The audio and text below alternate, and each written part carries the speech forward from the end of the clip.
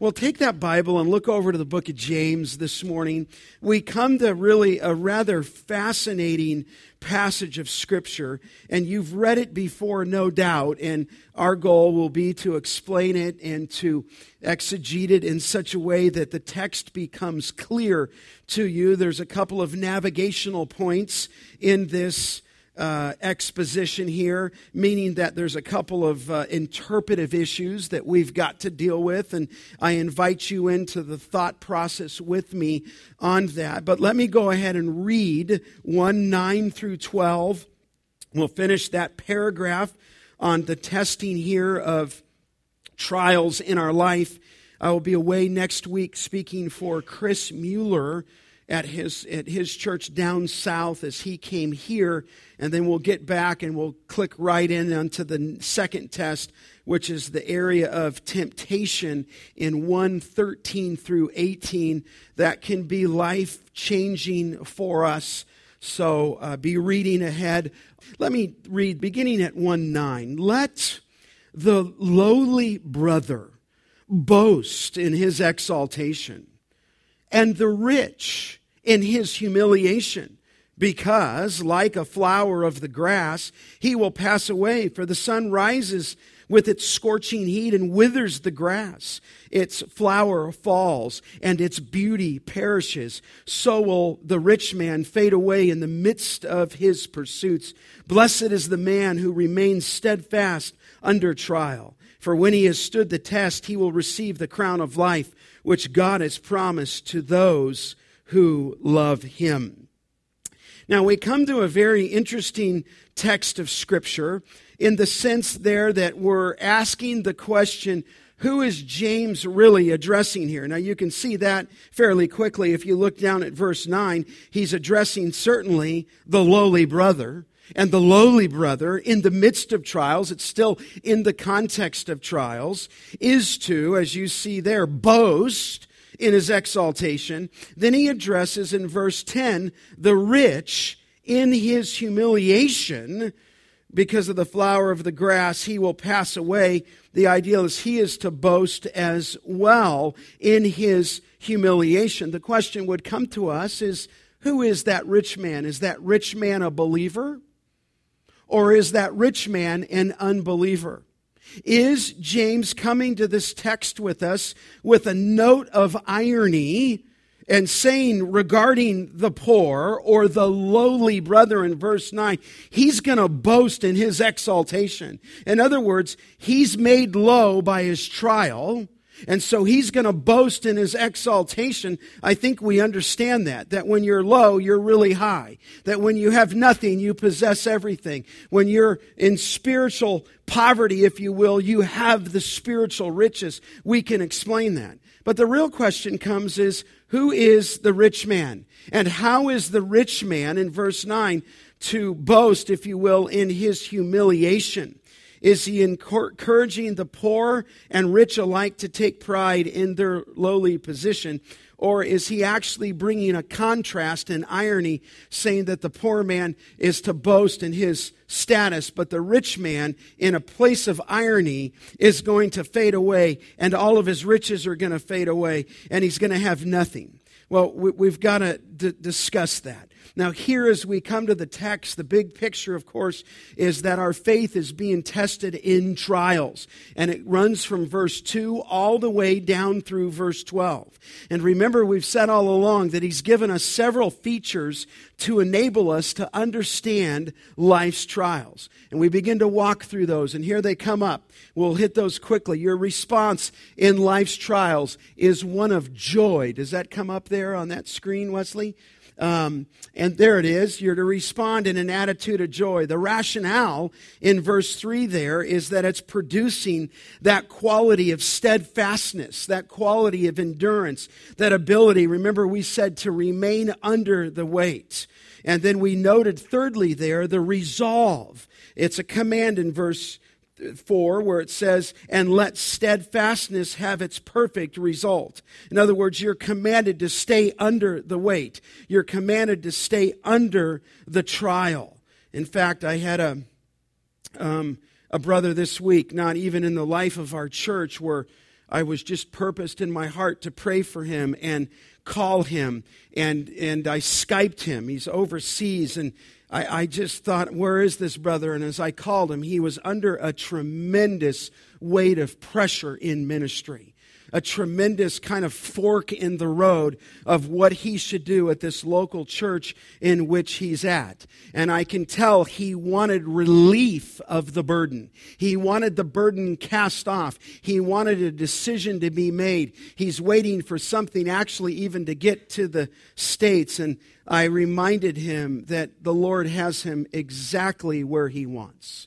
And rather than jettison the trial, rather than jettison the weight and cast it off, I encouraged him that he needs to remain under the weight, that the Lord is in control. And that's that resolve, that at times we just can't get out. We've got to stay in. The reward there, fourthly, is it leads to spiritual maturity. And then we said there's times when you don't know quite what the Lord's doing, so you request there, wisdom in trials. But we noted that if you request that wisdom, the requirement is that you must pray in faith.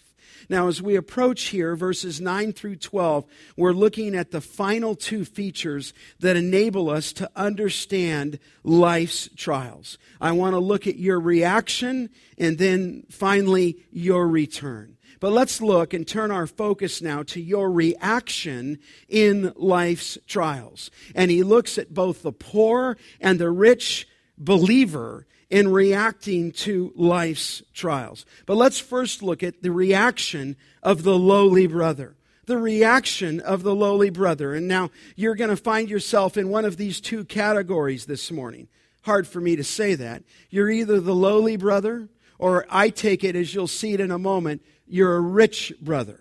Now, what's hard for me to say that is if you've been anywhere overseas, all of you are probably rich. All of you probably have more than one car. Not all of you, but most of you in your family. If you have a cell phone, you're probably considered rich. If you walked into your wardrobe this morning and you had options upon what to put on, then you have more than most people.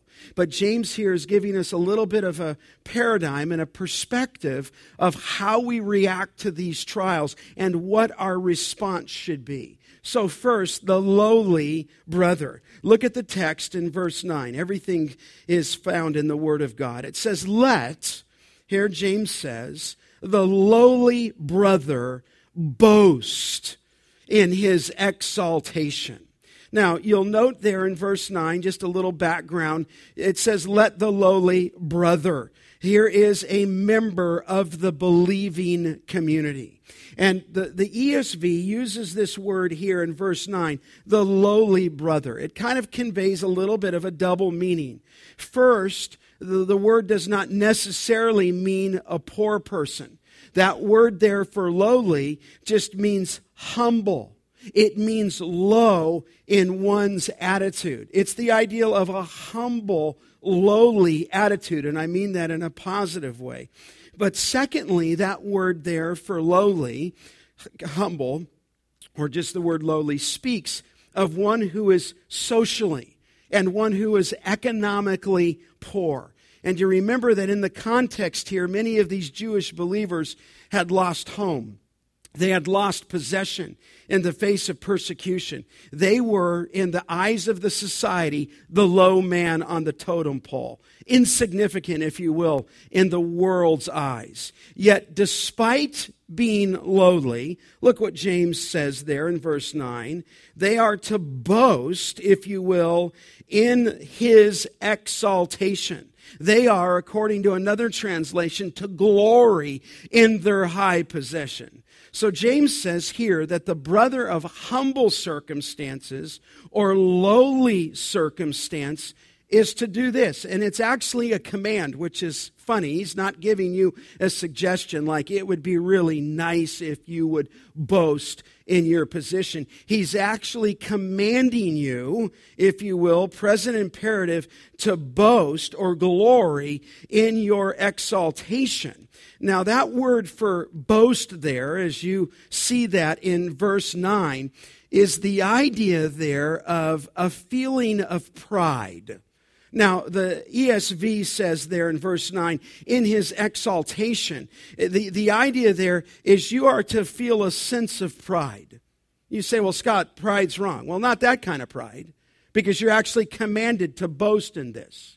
You're to boast, look at it again in verse 9, let the lowly brother boast in his exaltation. Not all boasting is wrong, and certainly maybe in your heart, my heart, you are to take pride in your lowly position, like it says the prophet Jeremiah. Thus says the Lord, Jeremiah 9, let not the wise man boast in his wisdom, let not the mighty man boast in his might, let not the rich man boast in his riches, but let him who boast in this, that he understands and what? And he knows me. So you can see there in that passage, there is a righteous pride, if you will. It's not that you're boasting in your wisdom or in your might or in your riches. You're boasting in this, that you understand and know me. And then it says in 9:24 of Jeremiah that I am the Lord who practices steadfast love, justice, and righteousness in the earth. For in these things, the Lord said, I delight. So here, as you think of this opening reaction, if you will, of the lowly brother, it conveys the best way to say it is a very strong sense, a very strong personal reaction, a feeling of pride or exaltation in being made low. So really what the Spirit of God is saying is that as you come into trial, as you have these various trials, you are not only to respond in joy. Here, the right perspective is that you're to have a sense of pride as to what the Lord is doing. That though you are in the low position, either financially or even socially, or you're beset by trials, you have been exalted, if you will, in the person of Christ. James is saying, be proud of your position. And again, the present imperative leaves you with no option but to boast in your exalted position. So clearly, as God may indeed, and maybe has, stripped you of what you once owned, He is maturing you in countless other ways. In fact, one man said of these believers that he may be hungry, but he has the bread of life. He may be thirsty, but he has the water of life. He may be poor, but he has eternal riches. He may be cast aside by men, but he's been received by God. He may be low on the earth, but he is exalted in heaven. He may have no home on earth, but he has a home in heaven. And so as you walk through these things, God in many ways is humbling us to teach us the spiritual virtue of what we have in Christ Jesus. In fact, look over to James chapter 2, verse 5. Remember that there when James just said in that next chapter when he said, listen, my beloved brothers, has not, 2:5, God chosen those who are poor in the world to be rich in faith and heirs of the kingdom which He has promised to those who love Him. There you have that statement that He's chosen the poor in this world to be rich in the faith and heirs of the kingdom. And that kingdom He has promised to those who love God. And so here is this reaction of the lowly one, that we are sons of God, that we are seated at His right hand, that all things belong to us, that you are an heir of God. So boast is the ideal, or glory in your eternal riches in Christ Jesus. No wonder it was the Apostle Peter who said, blessed be the God and Father of our Lord Jesus Christ, who according to His great mercy has caused us to be born again to a living hope through the resurrection of Jesus Christ from the dead. And Peter said that He's given us an inheritance that he said is imperishable, that is undefiled, that is unfading, that is kept for you in heaven. And so here is this response. That lowly brother, that lowly sister in verse 9 is to glory or to boast in his or her exaltation. In other words, what we don't have here, we have in the spiritual riches in the kingdom of God. I'm thinking of Paul in that language in Romans 8, that if children, heirs also, heirs of God, fellow heirs of Christ, if indeed we suffer with him, so that we also may be glorified with him. And do you remember that Paul said in Romans 8:18, he says, for I consider that the sufferings of the present time are not worthy to be compared to the glory that is to be revealed to us. So you may be, in terms of your circumstances, humble, but in your glorious future, you will be a conqueror. And so our future inheritance will be way beyond our realization. As Paul said, nothing will be compared to the glory that is to be revealed to us. And so here is the paradox of life. It is to understand in the midst of trial that to be low is to be high, and that to have nothing, if you will, is to possess everything. And rather than focusing, Grace Church of the Valley, on your lack of material resources on earth, focus on your spiritual resources in Christ. And here in this context, some of them had lost so much materially. James says, remember, you possess everything in Christ spiritually. I love the hymn. It expresses it well. It says, a tent or a cottage, why should I care? They're building a palace for me over there. Though exiled from home, yet still may I sing, all glory to God. I'm a child of the King. So listen, he says to us, to you, to whoever this applies to, don't be gloomy. Don't be pessimistic in your trials. The low are really high. And so here the poor are very rich spiritually. In fact, look what he says, though, as he goes on in verse 10. He says, and the rich, though, in verse 10, in his humiliation, because like a flower of the grass, he will pass away. So we looked there at the beginning at the reaction of the lowly brother. Let me take you here, secondly, to the reaction of the rich man in humiliation. Now, what does this mean in verse 10? Pages have been written to discern whether James is writing about a rich Christian, or rather is he writing about a rich unbeliever. Now, I would say to you that it's not easy to be over dogmatic on that, and neither interpretation is free of difficulty. In fact, if I said that it's a rich believer, you have other places in the book of James where he's obviously giving a scathing rebuke to the rich unbeliever. Let me show you. Look over in James chapter 5. You remember there, and we'll get there. Come now in 5:1, you rich. And there he's addressing the rich, and he's not addressing rich believers here. 5:1, weep and howl for the miseries that are coming upon you. Your riches have rotted, and your garments are moth-eaten. Your gold and your silver have corroded, and the corrosion will be evident against you, and will eat your flesh like fire. You have laid up treasure in the last days. Behold, the wages of the laborers who mowed your fields, which you kept back by fraud, are crying out against you, and the cries of the harvesters have reached the ears of the Lord of hosts. You have lived on earth in luxury and in self-indulgence, and you have fattened your hearts in the day of slaughter. You have condemned and murdered the righteous person, and so forth. Obviously, he's not speaking to a rich believer there.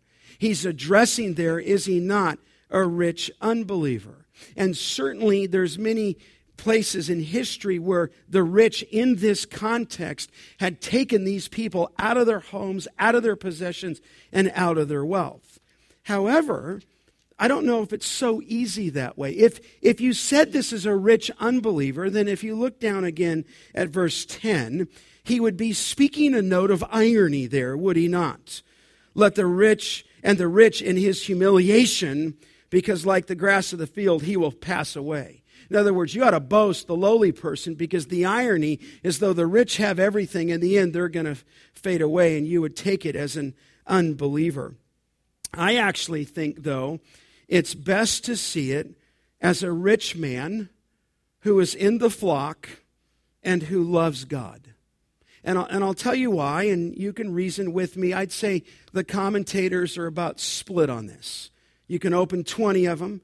10 would have him as a rich unbeliever, and 10 of them would have him as a rich believer. And so you're having to dive into the context and say, what is he addressing here? One of the reasons why some would say that it's an unbeliever is look down again at verse 10, where it says there, and the rich in his humiliation. There's no mention of the word brother. You've got the word brother in verse 9. Let the lowly brother boast in his exaltation, but it just says, and let the rich. And there's no mention of brother, but I believe it's actually supplied there, that as he speaks of the lowly brother, he can speak here equally of the rich brother. And I do think that you had some who were wealthy in the flock. If you remember, look over in chapter 2, where the man came in the gold ring in 2:2, and the fine clothing. He comes into your assembly, and the poor man in shabby clothing also comes in.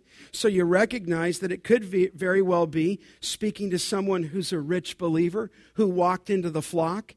And when you get to chapter 4, remember when he says there in 13, come now, you who say today or tomorrow, we'll go to such and such a city, we'll engage in such and such a business, we'll make such and such a profit. He says, you don't even know what you're asking. Your life is but a vapor. I think there were wealthy people in the flock. So it's hard to say, is it a rich unbeliever? You could bend the passage that way. You could say, is it a rich believer? I think so, because they were in the assembly in chapter 2. And I think these businessmen, if you go over to chapter 4, look at the language there in verse 13, come now, you who say. And whenever James says, come now, you who say, you think he's just using that as a rhetorical device. I don't.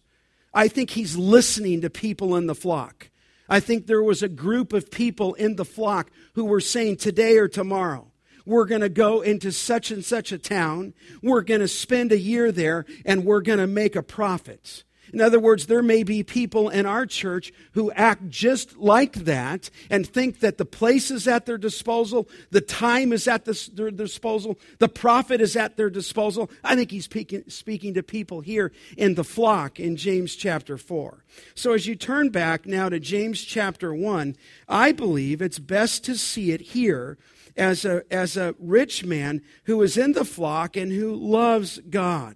And here I believe what he's saying is just as the lowly man in his trial is to boast, is to glory in his high position. Watch this. The believer who is rich, who is well off, should glory in his humiliation and rejoice when trials come, because trials will teach him the transitory nature of material things. Now, you say, well, Scott, look down at verse 10. What does that mean, that the rich in his humiliation? What is the humiliation here for the rich? Well, the humiliation can refer to being stripped of riches and possessions. It could be that as this man loves God and is in the flock and was once wealthy, but it looks like he's still wealthy, he was stripped of that. And his humiliation is that because of his love for Christ, he's lost part of what he possessed. But it could be that James' encouragement to the rich is to take, here's the thought, pride in his humiliation, is to boast, if you will, in his humiliation. Watch this. Not in his wealth, not in his elevated social position, but he is to boast in his identification with Christ and his people, which is a matter of humiliation in the eyes of the world. And so here, James looks and appears in verse 10, saying the rich man should boast in his lowly estate because he knows this. He knows that all he owns, here seems to be the thought, will pass away. And like the flower of the grass, he too will pass away. So his humiliation comes in that everything he owns and everything he possesses, he can't take it with him. That like the flower of the field, it's going to pass. Now, look at that language there. It says that in verse 10, because like a flower of the grass, he will pass away. James is obviously borrowing language, if you want to look at it later, out of Isaiah 40, 6 through 8, where there it actually says, like the flowering grass, he will pass away. And if you've ever been to Israel, you recognize the flowers, which are so abundant in February, are actually scorched by May. In fact, in some places and sometimes in Israel, those flowers that bloomed in the spring will be gone sometimes in a matter of hours. And I think James is getting at the language here of Psalm 103, verse 15. As for man, it says, his days are like grass. He flourishes like a flower in the field, for the wind passes over it, and it is gone, and its place knows it no more. And so the transitory nature of possessions ought to drive the wealthy to the realization that even their wealth and even their riches do not last forever. Thinking of Paul. Remember when Paul said this in the pastoral epistles? He told Timothy to say this: instruct those who are rich in this present world not to be conceited or to fix their hope on the uncertainty of riches. So watch this. That like the lowly brother, faith in Christ equally blesses the rich believer, whose riches are temporary, and it fills him with a spirit of lowliness and true humility. I think Linsky, the commentator, put it this way. He said, as the poor brother forgets all his earthly poverty, so the rich brother forgets all his earthly riches, and the two are equals, he said, by faith in Christ. In fact, the rich realize that at the cross, he stands at a level ground with his poor brother. They are both given a new status in Christ, and it is their ground of glorying, if you will. And it is here in the text that the rich man and the poor brother find their meeting point in Christ. Listen, whether you have nothing or whether you have much, the real advantage in the midst of trial is your relationship with the living God and the true riches in heaven that will never fade away, right? In fact, when the wealthy, listen, lose a daughter, when they lose a son, when they lose a wife, when they lose a husband, when they lose a loved one, wealth is no comfort. Listen, when you lose your health, when you become betrayed by a friend, when you are wrongfully maligned, when you are sued repeatedly for money, and money cannot buy that peace of mind in any way or decrease the pain. In fact, the thought here to the rich, I think, is that of the Lord Jesus Christ, that though he was rich, he became what? Poor. And just as Christ emptied himself and took on the form of a bondservant, here is the rich man, if you will, identifying with his brothers in the body of Christ and sharing and rubbing shoulders with them, thinking of the life of Christ. I'm thinking of what Paul told Timothy. Do you remember this? If we have food and covering, with these we shall be content.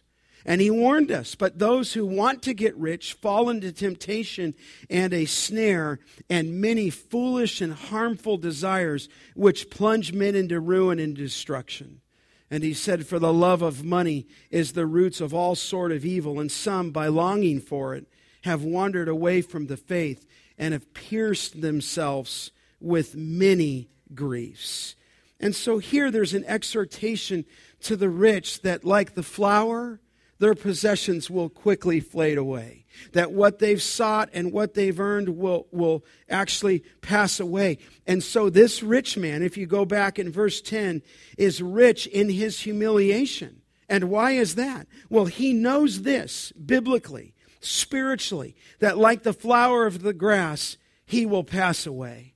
I'm thinking of the writer of Proverbs when he said, "Do not weary yourself to gain wealth. Cease from the consideration of it.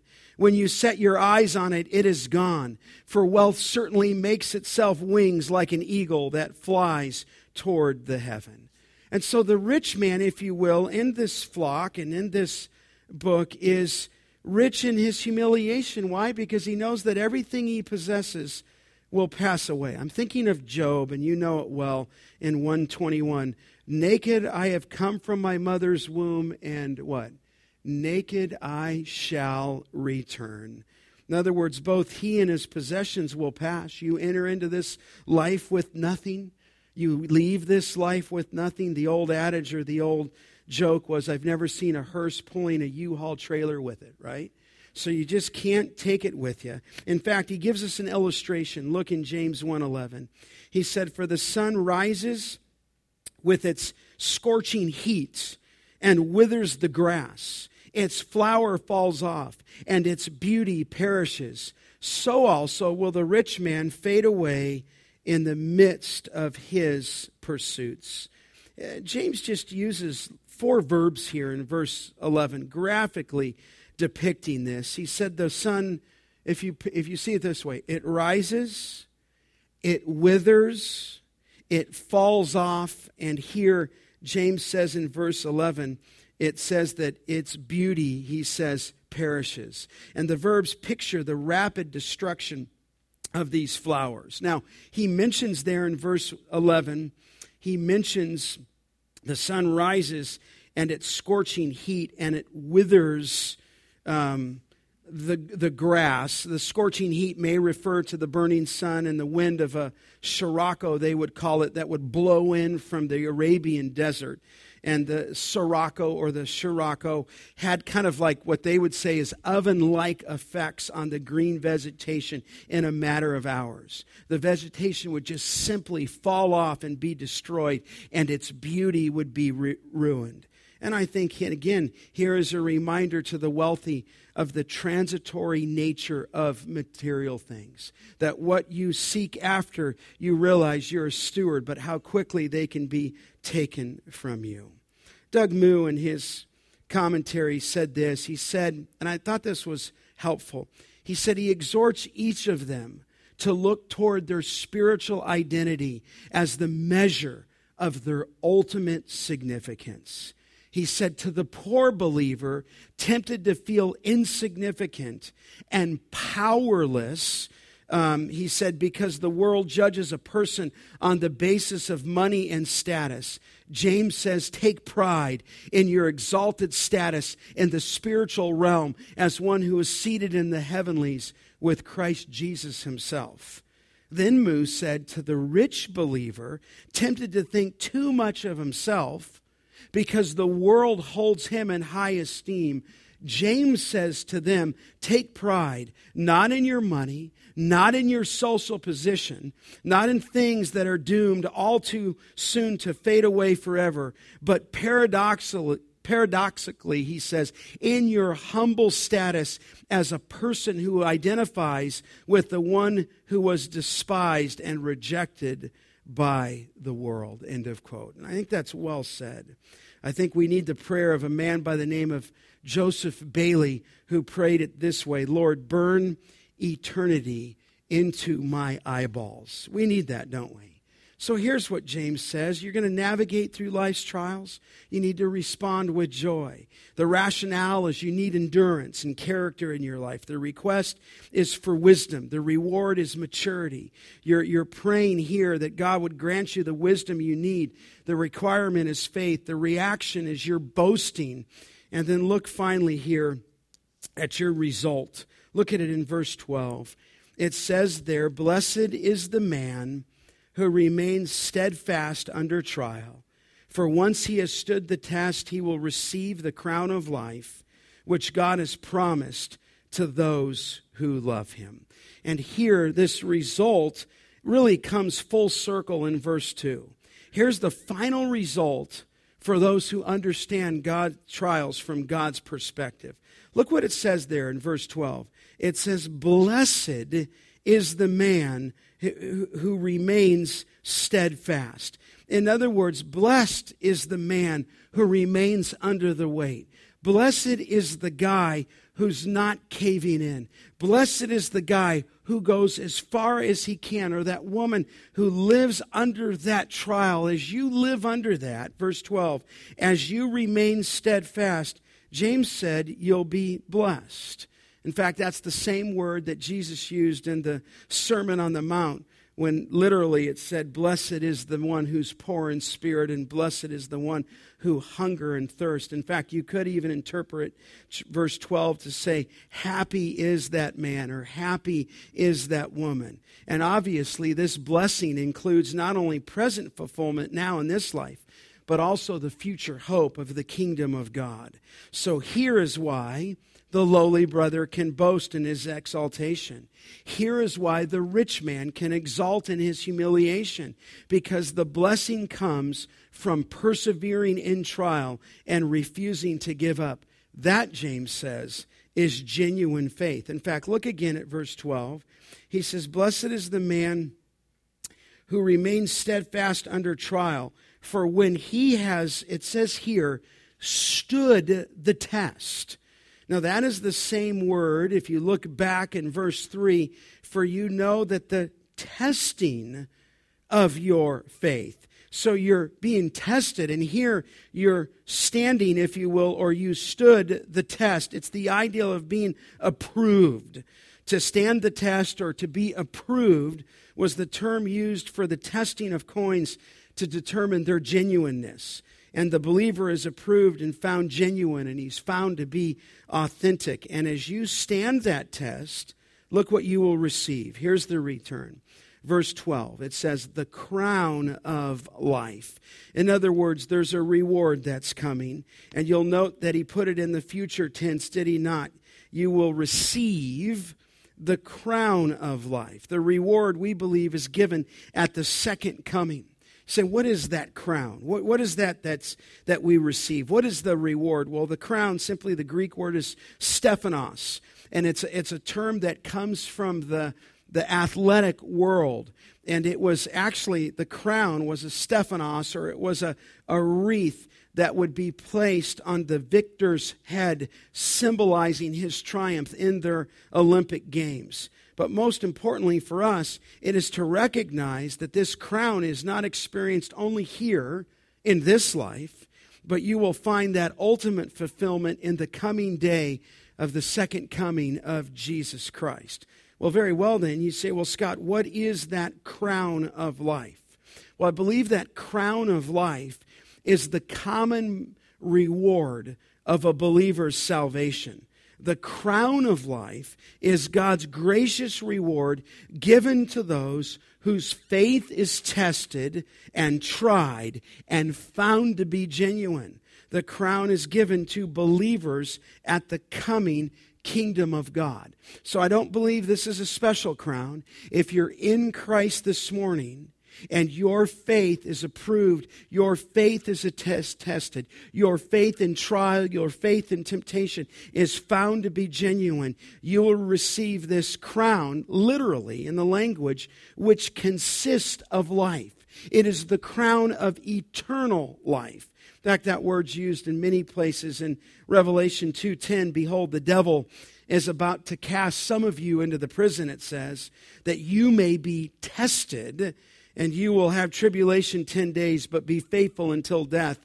And there it says, I will give you the crown of life." So the crown is awarded to just genuine believers whose faith is tested and found true. Remember, Peter used it in 1 Peter 5:4 when he said, when the chief shepherd appears, you will receive the unfading, there he calls it, the crown of glory.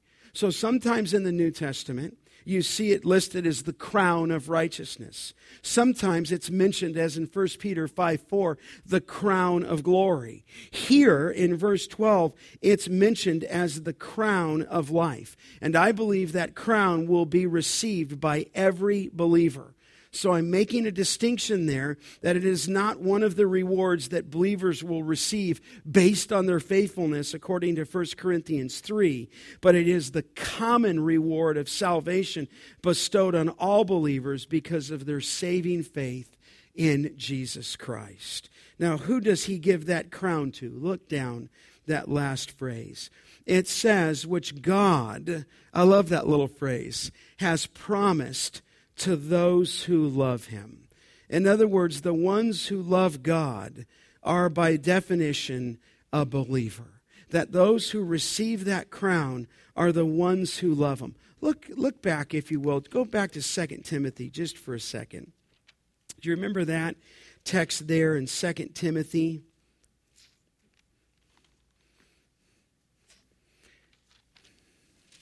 In 2 Timothy chapter 4, and in verse 8, it says, and you remember when Paul, looking at the end of his life, said in 4:6, I am already being poured out as a drink offering. The time of my departure has come. I've fought the good fight. I've finished the race. I've kept the faith. Henceforth, here it is, there is laid up for me the crown of righteousness. See, there it is. It's not crown of life, but it's crown of righteousness. But I think synonymous. Which the Lord, the righteous judge, will award to me on that day. But not only to me, but to all who have loved his appearing.